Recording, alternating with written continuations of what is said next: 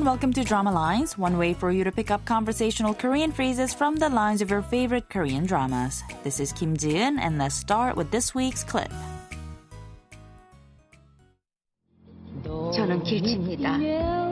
길 선배님을 만나러 가던 길에 지금 같은 내비게이션만 있었어도 똑바로 잘 찾아갔을 텐데. Taking a look at those lines one more time, that was Young-wook talking over the background music, saying 저는 길치입니다. Now that means I am directionally challenged.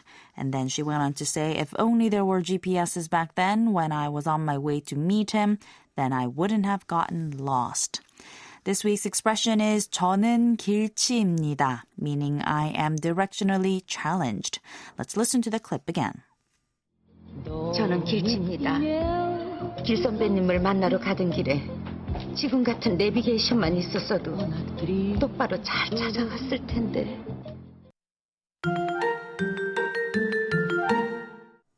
So basically, in the clip we just heard from the drama Big, Young-wook is blaming her lack of sense of direction and also the lack of modern technology, like the GPS, on her missed chances with Taran's dad, who she had worked with in the past and who she's had a major crush on ever since. Let's listen to the clip one more time.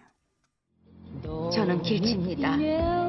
길 선배님을 만나러 가던 길에 지금 같은 내비게이션만 있었어도 똑바로 잘 찾아갔을 텐데.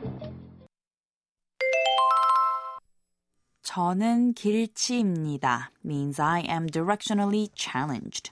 저 is the polite way to say I, while 는 is a subject marker. 길치 is a word referring to someone whose sense of direction is so poor that they can't tell which way is which. In other words, someone who is directionally challenged. 입니다 is the polite or formal statement form of the verb 이다, which means to be. So put together, we get 저는 길치입니다, meaning I am a directionally challenged person, or simply I am directionally challenged. So last time I explained how the word 길치 came to be and also mentioned the word 음치 as well, meaning someone who is tone deaf or someone who cannot sing. Now, another factor that makes someone unable to sing well is having no sense of rhythm. We call these people 박치.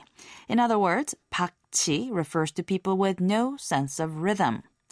Unfortunately, people who are 박치 also often tend to be 몸치, which means a bad dancer or someone with no coordination.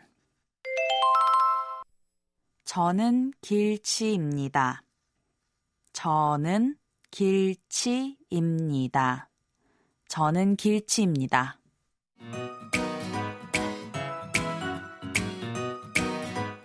We're going to take a look at the expression 저는 길치입니다 one more time on the next Drama Lines, so don't forget to tune in. Bye for now.